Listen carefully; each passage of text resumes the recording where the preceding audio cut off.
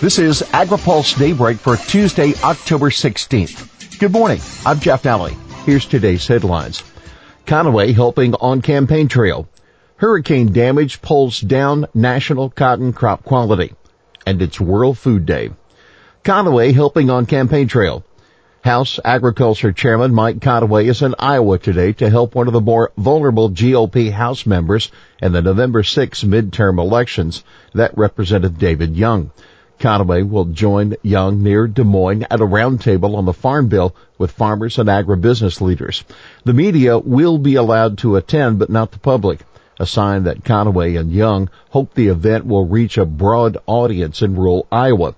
AgriPulse editor Sarah Wyatt will be on hand to cover the event as she heads to Des Moines for the World Food Prize meetings. The event comes as Farm Bill talks have been bogged down in a series of disputes between Conaway and Senate negotiators over provisions in the House-passed bill, including commodity and conservation programs, as well as food stamp work requirements. Conaway isn't the only star power heading to Iowa to help Young. Vice President Mike Pence will arrive in Des Moines Friday to help stump for Young at a Get Out the Vote rally at a Holiday Inn. Confidence on extension funding. Progressive groups that favor the Senate-passed Farm Bill say that Conaway has no choice but to cave on many of his demands if there's going to be a bipartisan agreement that can pass the Senate. 60 votes are needed to break a Senate filibuster, and Republicans hold just 51 of the 100 seats. To some extent, this is a question of math, and math is on the side of Senate negotiators. That the word of Scott Faber of the Environmental Working Group at a news conference yesterday. If lawmakers can't pass a bill before the end of December, they'll have to pass an extension of the 2014 Farm Bill. Ferd Hofer, a farm policy veteran with the National Sustainable Agriculture Coalition, expressed confidence that the extension would provide money for programs that lost their funding when the 2014 farm law expired on September 30th. If the next Congress does wind up writing a new farm bill, it's likely to look a lot like the version that passed the Senate this year, 86-11, Hofer said. Hurricane damage pulls down national cotton crop quality. Hurricane Michael hit cotton farmers so hard, wiping out whole fields of open boll plants at their most vulnerable stage, that the national crop condition has been impacted. Only about 35% of the national cotton crop is rated good or excellent now. It's down from 42% just before the storm hit, according to USDA meteorologist Brad Rippey. And now 31% of the cotton in the U.S. is rated very poor to poor, up from 25% a week ago. Rippey said, "You have to remember that almost a third of the U.S. cotton comes from these combined southeastern states. Many cotton bolls were open when the hurricane hit." Rippey was taking into account cotton production in all 6 of the states impacted by Michael: Georgia, Florida, Alabama, the Carolinas, and Virginia, but Georgia accounted for most of the losses. Early assessments indicate now that 54% of Georgia's cotton is rated very poor to poor, according to the meteorologist. The pre-hurricane, that was 9%. Georgia's peanut farmers also suffer. Peanut farmers in Georgia also saw the largest impact from Hurricane Michael. About 17% of the crop is now rated very poor to poor, up from 6% last week. Georgia accounts for nearly half of all the peanuts grown in the U.S., and the state was about 38% harvested when the storm ripped through the state, according to USDA data. Agriculture Secretary Sonny Perdue, who is in Georgia this week, is spending much of his time surveying damage and talking to producers about assistance that is available through USDA programs like the Tree Assistance Program and the Livestock Forage Program. In a tweet, Perdue said, "Good to be with the folks at home in Georgia, but heart-wrenching to see the devastation and hear of catastrophic damage to farming operations." Southern Africa is ripe for trade expansion.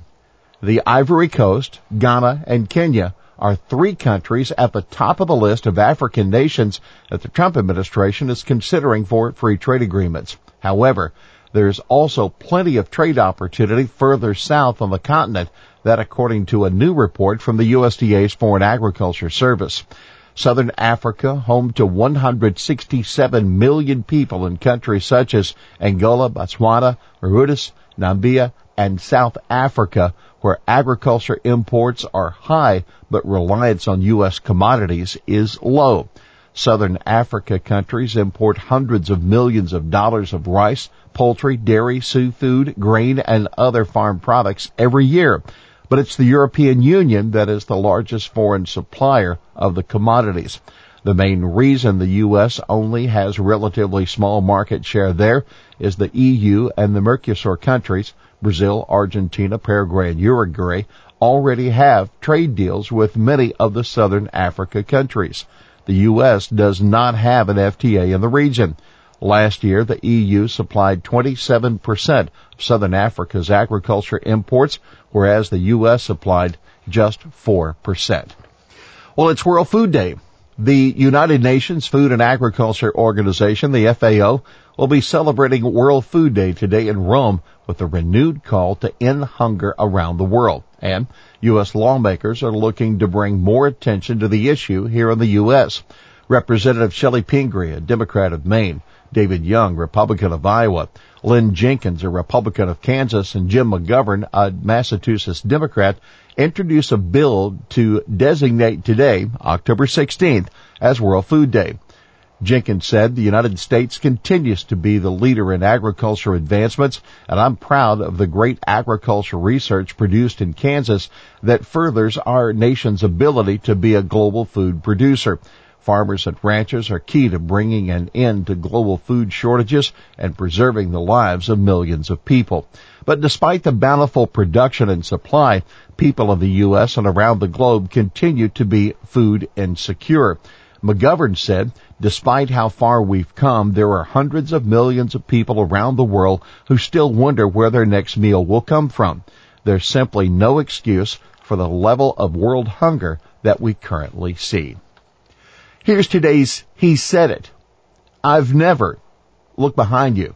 I mean, these massive trees are just ripped out of the earth.